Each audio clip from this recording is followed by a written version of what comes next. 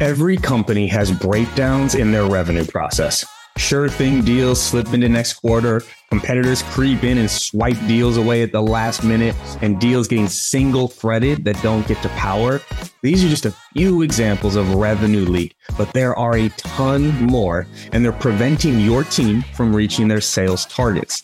That's why I'm such a big fan of Clari's revenue platform. It's the only tool that actually helps leaders take control of their revenue and thrive through any market conditions, especially when things get tough. You can't afford to miss a single detail, but you also can't be leading by gut. Clari combines the science and the art of sales and sales leadership. So go to Clari.com if you want to answer the most important question in your business. Are you going to meet, beat, or miss on revenue?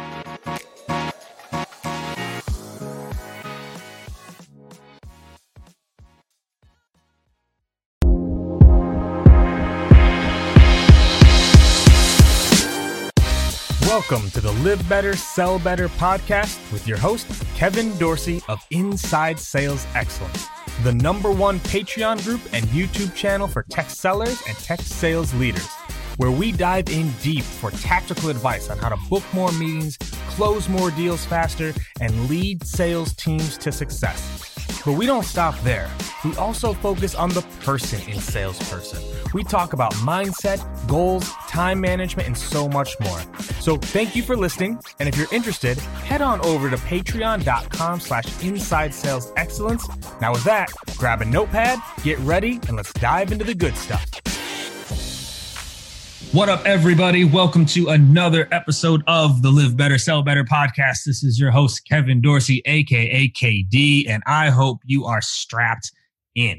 In fact, I wish I were strapped in right now because I'm not even sure if I'm ready for the conversation that is about to go down between me and Mrs. Thursday Night herself, Amy Volas. So I'm going to try to keep this intro short, but it was hard to knock this down because Amy is a LinkedIn top sales voice. She is a sales hacker, most dynamic woman in sales. She is a $100 million closer. She leads one of the top executive sales placement firms in this country, and also is just an amazingly genuine, humble, and great person to know and be around.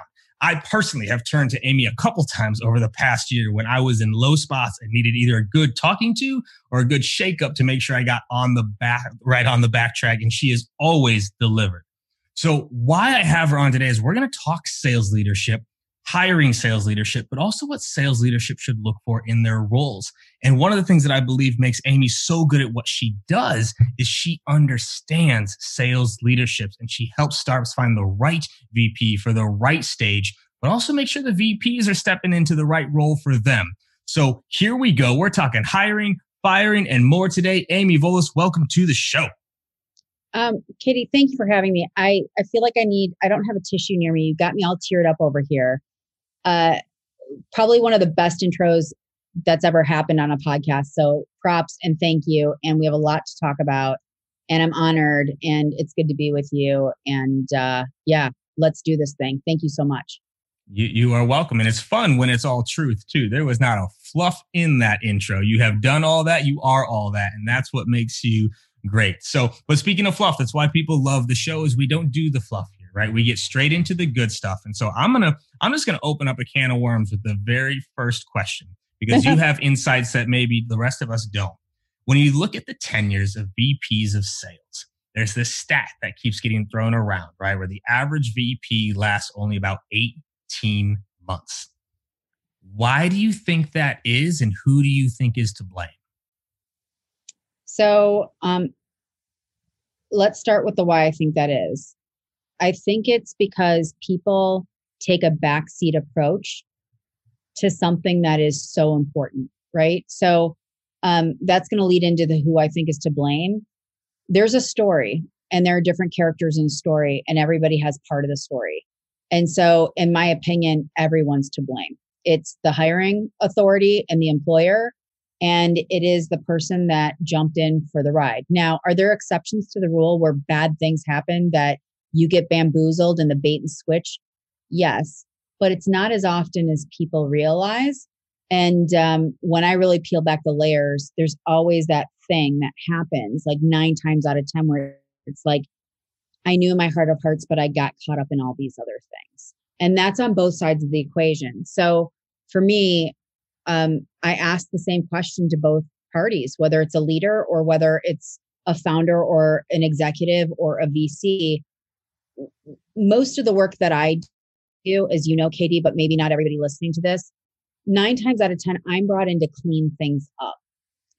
It's a rare occasion that I get brought in with someone that understands that they don't have the time. They may not necessarily speak sales fluently, and they really need help because they get the ramifications of when you get that wrong and you're part of the stat that you just threw out, that's really painful. It's a 7-figure problem. That's rare that people are really that enlightened. And so most of the time I tried to do it on my own. I worked with a different firm. I cut corners because I didn't want to pay fees. I think I know what's up, whatever it might be. And then there's a mishire. And at the leadership table, it's a 7-figure problem and it has lasting effects and it's a big deal. And so my question for them is, well, what did we learn? And it's interesting when people will tell me, here's my place, here's what I learned, I took accountability. Chances are they probably won't repeat it again because of that. Then you've got the other side where it's like, that person sucked, all salespeople suck, I'm not dealing with this. I don't have a lot of faith or confidence that you're going to learn the lessons that you need to learn to not continue to get it wrong. So that's on the hiring side. Certainly accountability there. That's part of why it's happening. And then on the candidate side, and this happens with leaders all the time. I have a really rigorous process. I've learned a lot through over 20 years of doing what I've done. Being a sales leader myself, deciding as a sales leader, I didn't want to do that any longer. And I wanted to be where the action was with my clients and being misunderstood that I didn't want to grow because I didn't want to go up. I wanted to go lateral. Having lots of revenue that I've sold and lots of different kinds of buyers and lots of lessons learned, having been in talent acquisition and HR tech and recruiting in that community, selling products and services and hearing about all the problems that they're trying to solve. And the number one is I can't hire right. And when I do, I can't keep the people. So these are all things that I think about. But the big thing about someone looking is, especially with sales leaders, get over yourself, right? Like, this is your life. This is your career, and you've got to do the work. And if you can't get specific with me about what's important to you, what you do best, don't tell me that you can sell ice to an Eskimo and just put you in because you're the leader of the world. No, we all have things like, guess what, Katie? I'm an enterprise sales gal, always have been, always will be. I don't speak the language of inside. I didn't want to learn it. I don't speak it fluently. You think I do business there? I don't, because I can't be helpful there. I know what to look for, but I can't be helpful there. And that is okay. It's when people aren't self-aware of the things that they do really well, the things that they don't do very well. I think about Doug Landis, and he wrote an article about the different kinds of superpowers that sales leaders have. And it's very rare that you have an ambidextrous sales leader that can do all of the things and be strong in all of the things. So that's where it starts on that side, is you take a backseat approach. You're window shopping, you're collecting offers, and you're not paying attention to the things that you need to pay attention to that make it good, safe, growth opportunity. And nothing's safe, but you know what I'm saying, to where it's a good move for your career. There's a difference between making a job move and making a career move. And a lot of the leaders that I see that churn out 18 months after 18 months after 18 months got caught up in the job move nonsense, not the career move nonsense, or not nonsense, but the career move loveliness. Right. So I think that I knew like, I'm just going to open with this one because this is going to take us wherever the hell we want to go. So let's talk about the company side first. Mm-hmm. What are the things they should look for when making this hire? Because I've seen you post something almost to the point of like, founders shouldn't make this hire, right? Or like that they almost shouldn't be involved in some of this because they don't know what they're looking for and how to suss it out. So from a company standpoint, you're about to make one of the most important hires of your company's potential like lifespan. What should they be looking for in a candidate? And then if we can, how do they suss some of that up? Because we're salespeople. This is what we do, right? We're great at selling ourselves. So what should a company be looking for in a VP or above revenue leader candidate? So the common theme that we're going to talk about today is getting caught up in the shiny objects. And when you are a highly technical founder and you don't speak the language that you and I speak, how do you know? And I think it can be addressed. One is get some help, but this isn't a shameless plug for yours truly. If you can't do that, or you don't want to do that, or it doesn't make sense, it's letting your business guide you. Meaning, are you taking the time up front to intentionally think through the work, the stage, what's required? So many times founders will get funding, right? And their venture partner will say, here's some people I know. And they think like, oh, this is my venture partner. These are really great people. It might be a son of a son that played golf with the investing partner, and they have no idea whether they're good or not. And you think that you're assuming. So you and I said a word right before this started, that the word assumption is almost like a cancer. It really is. And so you've got people that are like, oh, wait, it's go time. I've got funding. I need to just hire. I'm going to get referrals, and I don't know anything about these referrals, and taking them at face value and thinking that they're the be all and end all. That's one thing. The other thing is you're not in tune with your business. I'm a big fan of founder-led selling. Even if you are the most brilliant, socially awkward, technical engineering dev founder, that's okay. Get with your customers. They're the ones that pay your bills. They're the ones that hold the keys always. And they're going to respond to what you're doing. And if you note that down, what are they responding to? What do you want to repeat? What do you want to stay away from? If you've had churn, why is that? What are the problems that you're trying to solve for, so that when you're scaling your team, the right work is being done? You don't have to be a sales expert to figure that out. You just have to pay attention to your buyer, to their journey, to your segment, to your marketplace, and get over your ego of, well, what I've created is the next thing since sliced bread. And I am so brilliant because I graduated from an Ivy League school. That does not matter in the application of selling something to someone. And so it's taking a moment. I know we all want to go so fast, and I say this all the time, slow it down to go a lot faster later. So I care about scorecards. It's a really good thing. Get it all down on paper. I care about journals. Get it all down on paper. Understand the nuances of your business, and then map out the profile from there. What is this VP of sales really going to do? What do I need to get off my plate? If I have been founder-led selling, right? Like, what are the things? The seams are starting to kind of burst here a little bit. What are these things? What does this look like? You don't have to speak the language fluently. You just have to pay attention to your business and create a plan that maps back to the work that needs to be done at your stage. At the same time, many people, they're like, VP of sales, dime a dozen, all created equal. Let's just go do this thing. And what do? They go hop, skipping, jumping out to the interwebs, and they get a VP of sales job description. And they're like, that looks good. That's kind of fun. That was written in a nice way. Copy, paste. And again, backseat approach to something that's so important. So it's not that I think founders shouldn't be involved. They absolutely should be. It's, how are you getting involved? How are you showing up for your business? And if you don't realize the work that needs to be done at your stage and map it all out from there, you're just contributing to that 18 months stat that you and I are deeply troubled by.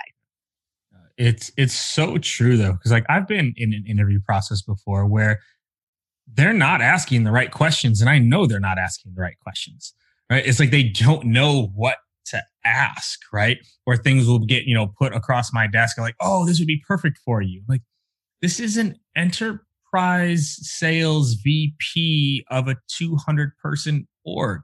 If you know anything about me, that is not the description of who I am and how I lead, but they get attracted to that shiny object syndrome that you mentioned earlier of like, oh, they have this company in their background, or they have this thing, and that's the shiny thing that they pay attention to, and don't pay attention to where they are. And you mentioned something earlier, stages. So I actually want to dive on this real quick. different stages require different types of leaders, right? There's actually, I think SaaStr a while back wrote an article, right? Like they said, like the 18 different VPs of sales. If you think about the stages a startup goes through, what are some of the differences between like maybe your first VP hire, right? You're just getting out of founder-led sales to, okay, yeah, like you're hiring someone to come in and take over 150 person org. What are some of the differences in those stages?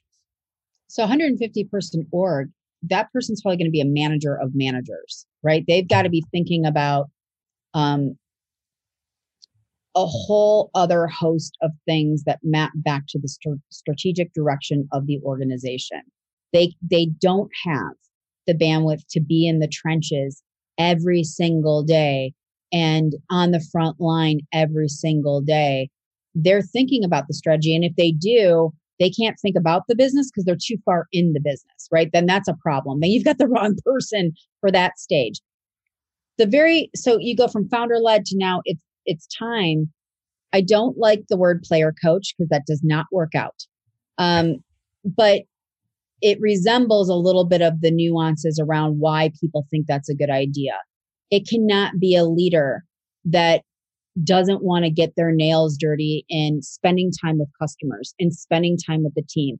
That leader is going to be a leader of people, not of managers. And I mean, managers are people, right? Don't get me wrong. I don't need somebody trolling me being like, managers are people too. I get that. It's a different kind of coaching. You're coaching leaders instead of coaching reps, breaking down deals, setting foundational process, right? When you step in, if I were to take over your role right now, Katie, let's say you exit stage left, you've got 100 plus person org. Foundation has been set. I am taking what you have created and I am now managing it. Maybe I'm finessing it. Maybe I'm growing it because the business is growing, but the foundation has been laid. When you're coming in at that initial stage, very little foundation has been laid. A lot of it is the wild, wild west. You're just going out to get what you can get and you're trying to learn from it. It's an opportunity to figure out what is the tech stack. Most of the time, there might be like a shadow of a CRM and that's about it. So what is the tech stack? What is the work? What is the hiring profile? The people that this leader chooses to hire make or break what happens next. Do they know how to do that? Do they then care about training, onboarding, supporting, coaching, deal breakdown? All that stuff has yet to really be established. So if you're a leader that's coming out of a Salesforce, and no shade to Salesforce, that work is still important. It's just different and it's a different stage. Chances are if I get hired right now to a VP role at Salesforce, everything is structured for me. I'm enforcing. I'm leading with the strategy. I'm thinking about the strategy. I am not building it from scratch. There is a big, big difference. And then as the stages go on, that starts to get a little gray. And this is where people get it wrong. I have some process, but sometimes that process is wrong. And sometimes you need the leader that knows how to step in, assess, do a SWOT, fix the broken bits and pieces, then nail it, then scale it, right? These are all different things that go down here. And so actually, and I want to flip this to the other side, right? Because as a VP, and, you know, it took me a while to get here of actually understanding what my strengths are, right? You know, KD 4 years ago, someone puts that, you know, enterprise role and title in front of me, like I probably jump for it, right? Because it's like, ooh, that's what's next, without the self-awareness of like, well, wait, that's probably not the best fit for me. So let's flip this to the candidate side. Like how should a VP understand either like what they're good at or the right types of roles for them? I don't know if I'm asking the question the right way, but it's like how we were talking about it either right before we started recording or in it, like that self-awareness of, hey, this is the types of roles that are best for me. Because I think that also starts to solve this 18-month issue too, is like if VPs were picking roles that were better for them, things would be better too. So how does a VP, I guess, identify with these are the types of roles that are probably best for me? I think first and foremost, you have to realize that this is your career and it's not everybody else's. And there's so much nonsense and rhetoric about this is what you should do. This is what the path looks like. These are the things. Just because it's a unicorn and just because there's a big influential sales leader talking about it doesn't mean that that's the path for you. And that is okay, ladies and gentlemen. So I think first and foremost, when you show up for yourself versus getting caught up in what everybody else thinks that you should be doing, and you hold yourself accountable to those things, that's where the magic starts to happen. So what does that mean? Those are all fluffy statements. Well, let's get they're not fluffy, but how do you quantify or qualify it? The first thing I am flabbergasted by, I talk to sales leaders all day, every day. And when I ask the question of so what does good look like for you? I'm not kidding you, Katie. Maybe 8 times out of 10, I get the deer in headlights look. What? What do you mean? What do you mean by that? What? And then insert all of the general statements I'm a grower, I'm a builder, but what does that mean specifically? If you can't get specific, and I wrote about this recently, thinking about yourself like a Super Bowl commercial, because the number one reason why candidates don't get through the interview process is they can't get specific. So if you don't know what's good for you, how in the world are you going to be able to project that to somebody else in a meaningful way? Meaning, when you think back, so I'm going to get a little woo-woo here, and that's okay. It's showing up for yourself to do the work for yourself so you know yourself to take care of yourself in your career. This is how you make career moves versus job moves. When I have been the most satisfied, what was that? What did that look like? How do I describe it? What are the feelings? What was the work? Who was involved? Who wasn't involved? What stage company was it? What was I selling? What were the products? Was it a service? Was it VC? Was it PE? Was it bootstrapped? Get all that down. All of that is criteria. And by the way, for those people that are I don't even know what this looks like, or I'm so entrenched in my day-to-day, I don't have time to think about this. Do a journal. I call it quadrants. I do it every day. I will show you my journal, but I don't want people reading what I wrote in my journal because I do it every day. But it's 4 quadrants, and actually I have a 5th because I'm an entrepreneur and I have to think about other things. But the four parts, one is, what do I want to do today? What did I get done today? What am I really proud of that I got done? And what did I leave behind? When you start seeing common themes of what I left behind, you and I just talked about this before we hit record, right? There aren't enough hours in the day to do all the things that we want to do. And you have to prioritize. I don't care what framework it is. You still have to prioritize your time. And so if there is a universal thing that I'm always leaving behind, or it's a theme of a thing, I don't want to do it. I don't like it. Step 1, get right with self. So I always talk about journal for a good at least month, and don't look back in the previous days, and then get your highlighter out and look for the themes and get the themes down on a spreadsheet. That starts creating your scorecard for the things that really turn you on, and most importantly, what turns you off when it comes to the kind of leadership that you thrive under, when it comes to the stage of company where you can really make the biggest impact, when it comes to the kind of work that you really want to do. It's okay to say, I am a total inbound person. I have nailed the relationship down with marketing to understand what that looks like. I know how to coach my reps. I know how to set up the flow in Salesforce. I'm good with that. I hate outbound. Nobody's going to be mad at you for that. And if somebody is mad at you for that, not the right place to work, right? So in my opinion, so many people look for validation from everybody else to tell them what they should be doing. And nobody knows you better than you. You just have to listen to yourself. And we all like to dull ourselves out to not listen to ourselves because it's work, because it takes time. But when you show up for yourself and you peel back the layers and you dig into when I am turned the most on by the work that I'm doing, and I feel, and we all know that feeling where it's yes, this is the stuff. This is what gets me out of bed in the morning when it's the worst day ahead, but I'm still here for it, versus I rather do anything but that. And then you put descriptors around it, and you put the feelings to it, and you put the work around it. You now have your own blueprint for yourself. So when somebody calls like me and says, what does that look like? You don't look like a fool with your eyes kind of wide open and doe-eyed, and you have no idea what's going on. If you can't get right for yourself, nobody else can do it for you. And that's why you start churning out. So you just said something there. One, this is obviously why you're so good at what you do, but you're the first person to describe it this way, especially on a podcast of, everyone loves to talk about what they like to do. And this is what gets them stuck when they pick the wrong job, is because you'll probably get to do the things that you like to do. It's paying attention to the things that just suck your soul out, right? And that, I think that's just a phenomenal model, because you're telling people like, look, what are the things you consistently avoid? What are the things that just weigh you down?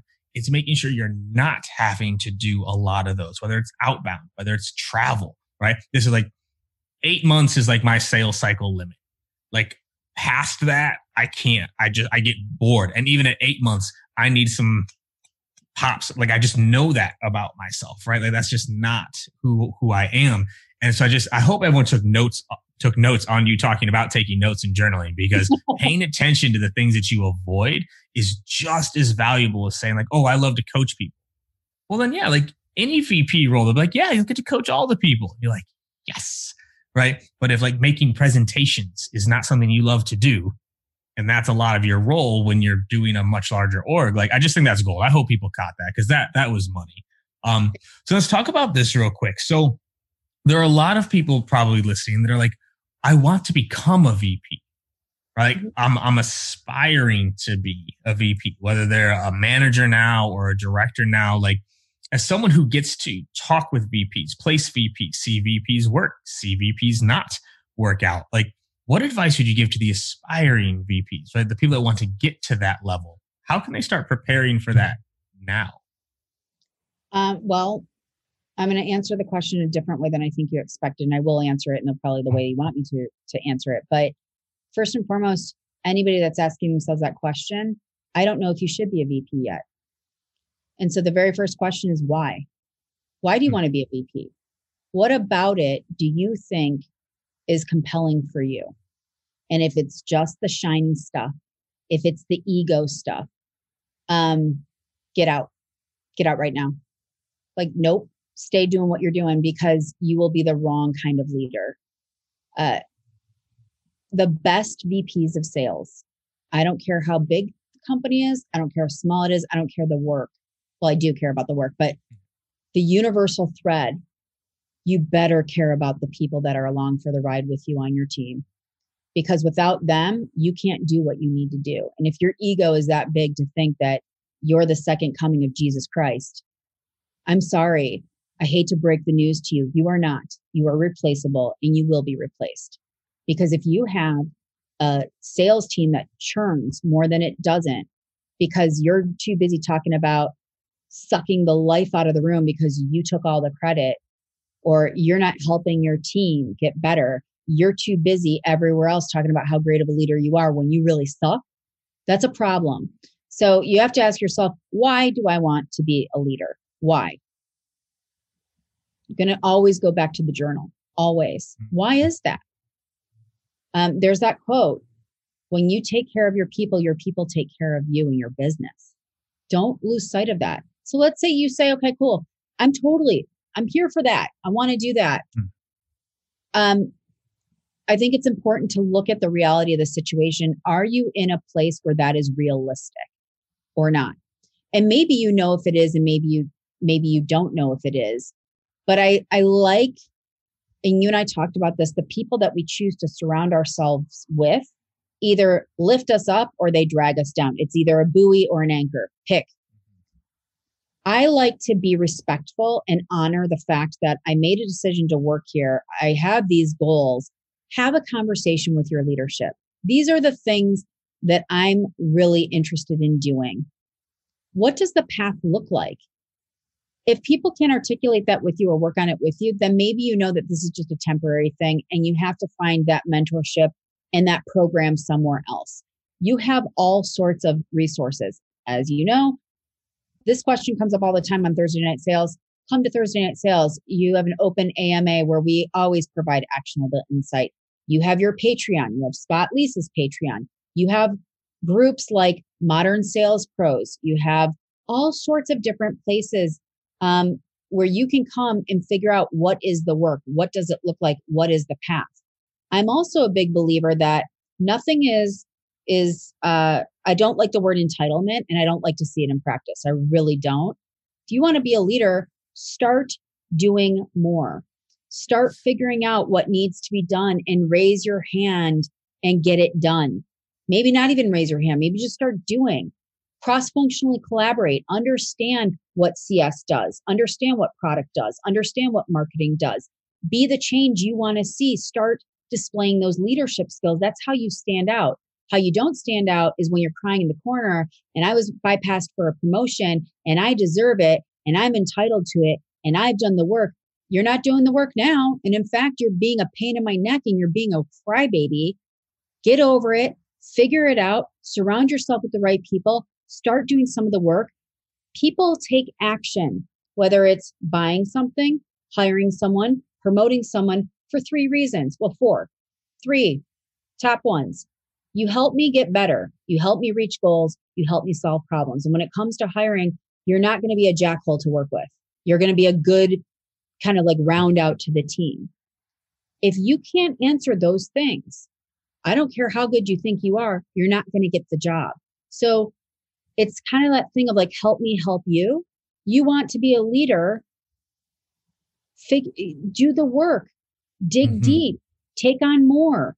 And don't, when you take on more, a week later, be like, I got that project done. Where's my raise and my promotion?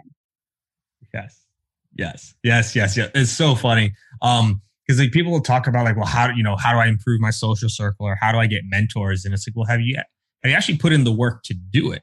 Right? When I was getting ready to be a VP, this was actually before I was a VP. I reached out to 5 VPs of sales a week for a year, asking for mentorship.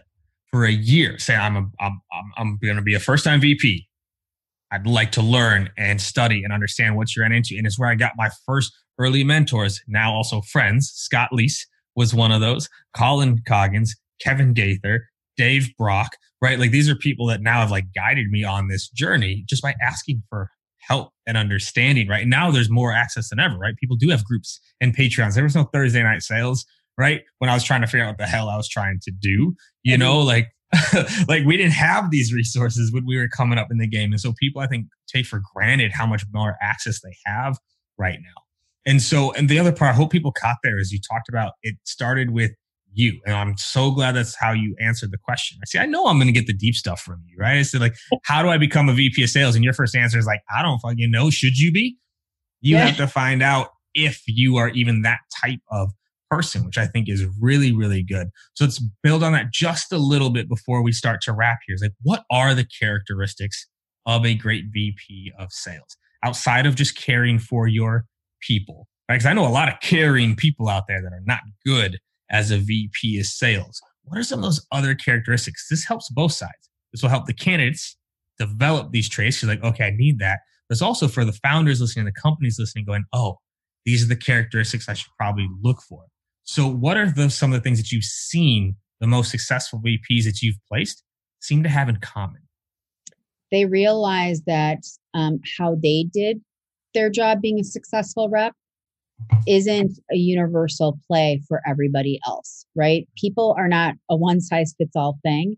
And I've seen, and I was this leader, by the way. I made this mistake of, I'm really successful. I've been a top person this whole time. Everybody is saying, how do we get more Amy's? So that must mean that when I start leading, everybody has to be like me.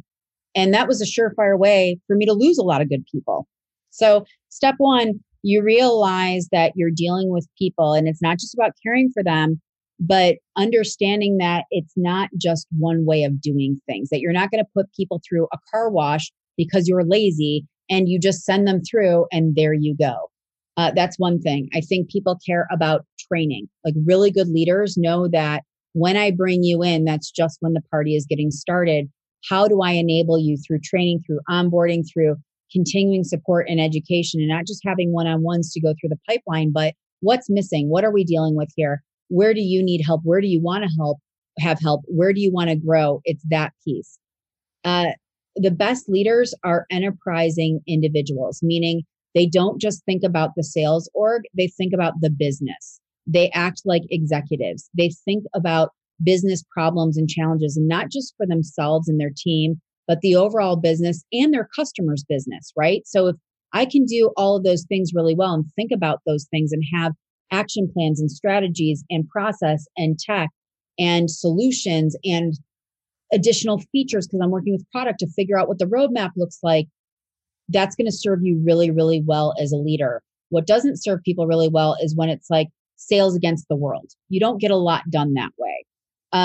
I think in this day and age, it wasn't always the same when I was coming up because tech was just being born. That's how far back I go.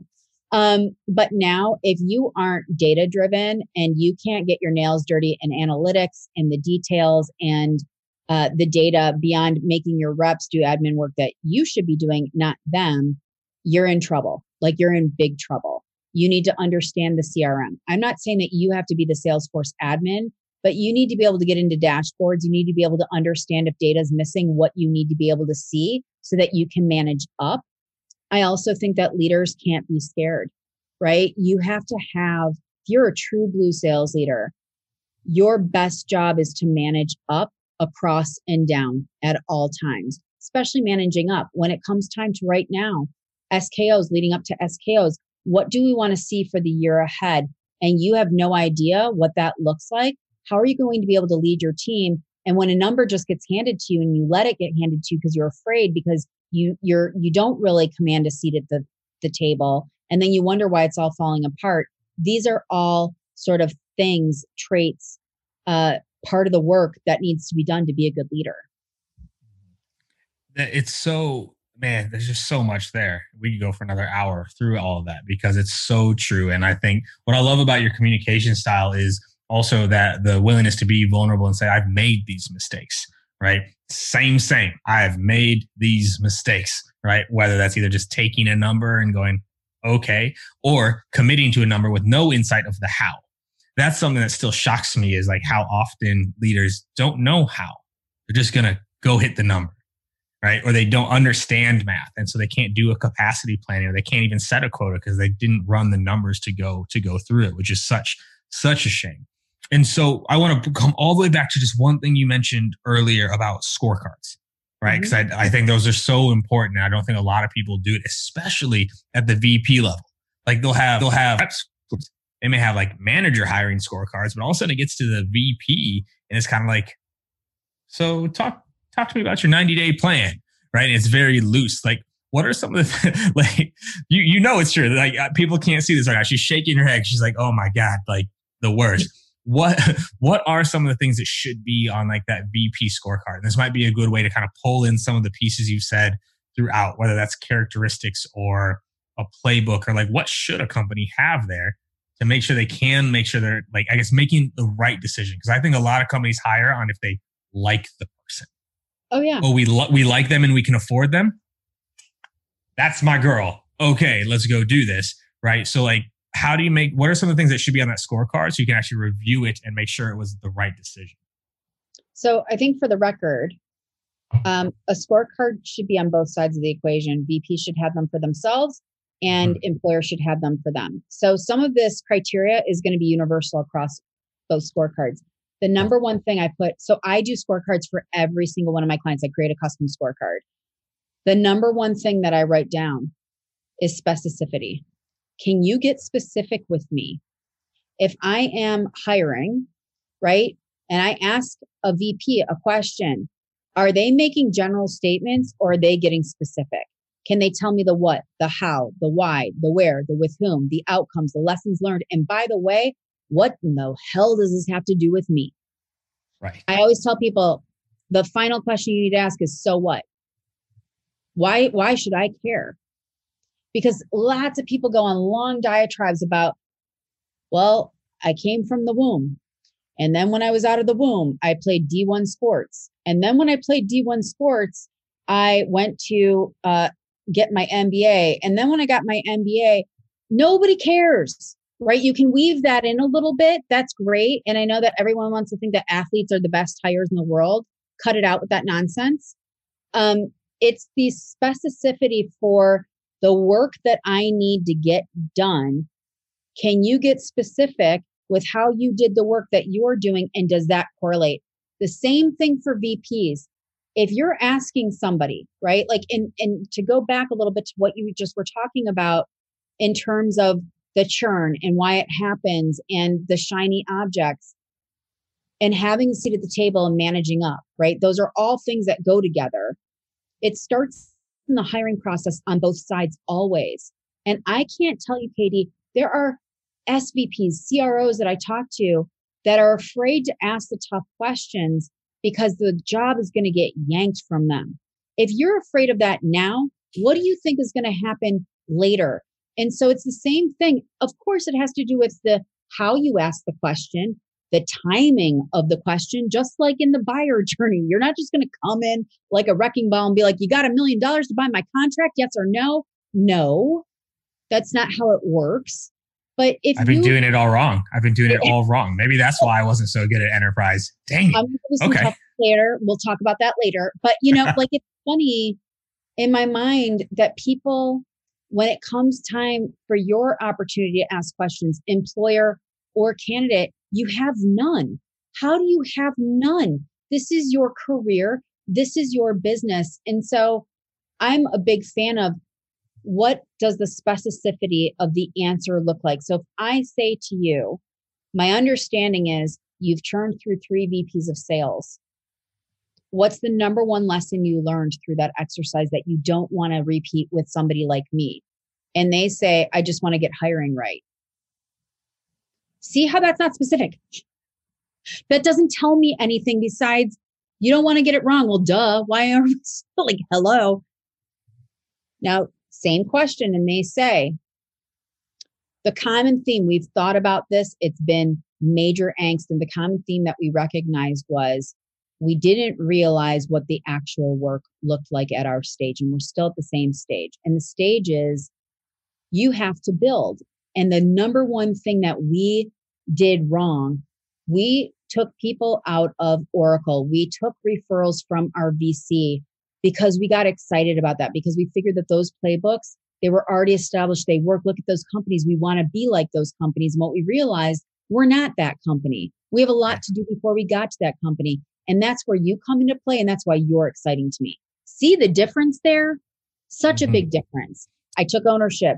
I got a little vulnerable. I'm being honest. I'm not playing the blame game. As a sales leader, I'm going to get endeared to that. Like, this is the kind of founder or executive leader I want to work for, because it's not just the blame game. There's accountability here. There's transparency here. And you could get specific with me. If you can do that now, imagine when it's getting really tough and maybe we had a bad quarter and we have to completely revamp our entire strategy. And I've got to have tough conversations with you. I feel better about taking that leap because of this. Mm-hmm. And I hope people caught one of the things you mentioned there around specificity and the doing, right? There's a big difference between running a playbook and building a playbook. Yeah. Just because you were at a company or at a Salesforce or at a Lithium where a playbook was in place doesn't mean they know how to actually build one in a new place. And so for the people we were talking earlier about aspiring, this is part of what she's talking about. Well, do more, right? Like, don't just run that playbook. Build on top of the playbook that's there. Optimize that playbook. Test that playbook so that you get into the pattern of building. So when you get into some of these interviews, you can say, here's what I've done, right? I did this, and you can be specific there. So I think that's really, really important to call out. So let's wrap on this. We got 2 questions left that I want to touch on. They're my 2 favorite, right? We've been talking about hiring and firing and VPs for the past 40 minutes or so now. If people forgot everything we've talked about, except for 3 things when it comes to either hiring a VP or being a world-class VP, what would be the 3 things you'd want them to remember from this conversation? 1, get specific on both sides of the coin. Specificity, that's where the magic is. 2, journal. If you don't know what you want, you don't know what you want to be, you know you want to do it, but you're not sure how to get there, you know that might be something that you want to start thinking about, get it down on paper. The journal is your friend in the 4 quadrants that we talked about. And the 3rd is a scorecard. Those are the 3 biggest things that if I could give anybody a gift, it would be those 3 things. And see, I love how specific those answers are. You can't help but be specific. It's in your blood. It's in your core at this point. That's what I love about you. And this is the last question, right? The name of this podcast is Live Better, Sell Better, right? Like, I have this really weird idea that if we took better care of ourselves, if we took care of the person in salesperson, that the sales also improve. So you talked about journaling a little bit, but what would be your live better advice to the salespeople, sales leaders that are listening to this in terms of getting more joy or energy or fulfillment or happiness out of their lives? Because I don't believe there's a work-life balance. You have a life. Everything touches everything. It's really hard to be great at work if shit's bad at home and vice versa. So what would be your live better advice to the people listening? I read a book this summer that I've recommended time and time again. And it's not like it was anything revolutionary, but the way that it was presented and the actionable items that came out of it struck a chord with me. And everybody that I've suggested read it that has read it has said the same thing. It goes with the notion of when we show up for ourselves and we know what fuels our fire. And I don't care if it's work. I don't care if it's life. For somebody like me, my work and my life, they don't like it's all the same. This is my business. It's my baby. I feel like I was put on the planet to do this.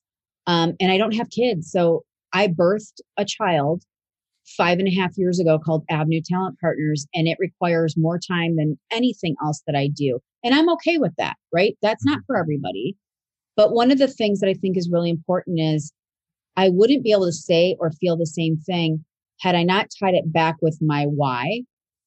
I know why I'm here. I know why I'm doing this. I love what I do because of that, and it makes a difference. If you don't know what that is, and as a result, I show up for myself. So when we show up for ourselves to take care of ourselves, that's when we can be good at work. We can be good as leaders. We can be good as parents. We can be good as spouses, as partners, as friends, as family members, as all the things, colleagues, all of it. The book is called The Art of Showing Up by Rachel Wilkerson. First half of the book is showing up for yourself, because again, if you're not showing up for yourself, how can you do that with anybody else? And the second part is showing up for others. There's a big part about work in there. There's a big part of like when we go through things. So like we're in different seasons of life. I'm in the same book as a lot of people. I might be a few chapters ahead or behind.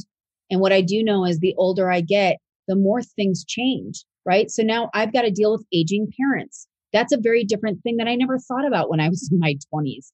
Right. How do you integrate that with your life? And it's being able to, in that book, ask for what you need without the guilt or the shame or the worthiness nonsense, and doing it in a way that sets really good boundaries. Because I think when we think about life and we think about work, the best credo that I live by is you set the stage early and often for how people are with you. And the only way to do that well is to have boundaries. And the only way that you can establish boundaries is when you're clear and right with self to ask for what you need and to do it in action so that it reinforces the ask. I love it. I love it. Art of Showing Up, for anybody that didn't catch it. I'm going to go scoop that up because I love the concept and I love the idea of it. Amy, I am blessed to be able to reach out to you whenever I want and say, hey, like, what's up? I need some help. How can other people get more of you? Where can they find you? Where are you putting things out there? Like, how can they get more Amy in their life? Well, and I'm blessed to have you feel that way. And I know that the feeling is mutual, right? Like, I know I can send you a little love note and my boy will be there for me. If anybody wants more of me, I live out loud on LinkedIn, as you know. I think I'm the only Amy Volas there. I join forces every week with our mutual friend, Scott Leese, for an Ask Us Anything. And literally, it's a place where I don't have a lot of time in other parts of the week. We spend hours there answering questions, and the questions drive the conversation. Every week is different, and it's super special. And it's a great way to have conversation out loud where it's one to many. Many people can benefit. AvenueTalentPartners.com. Those are some of the main easy ways to find me.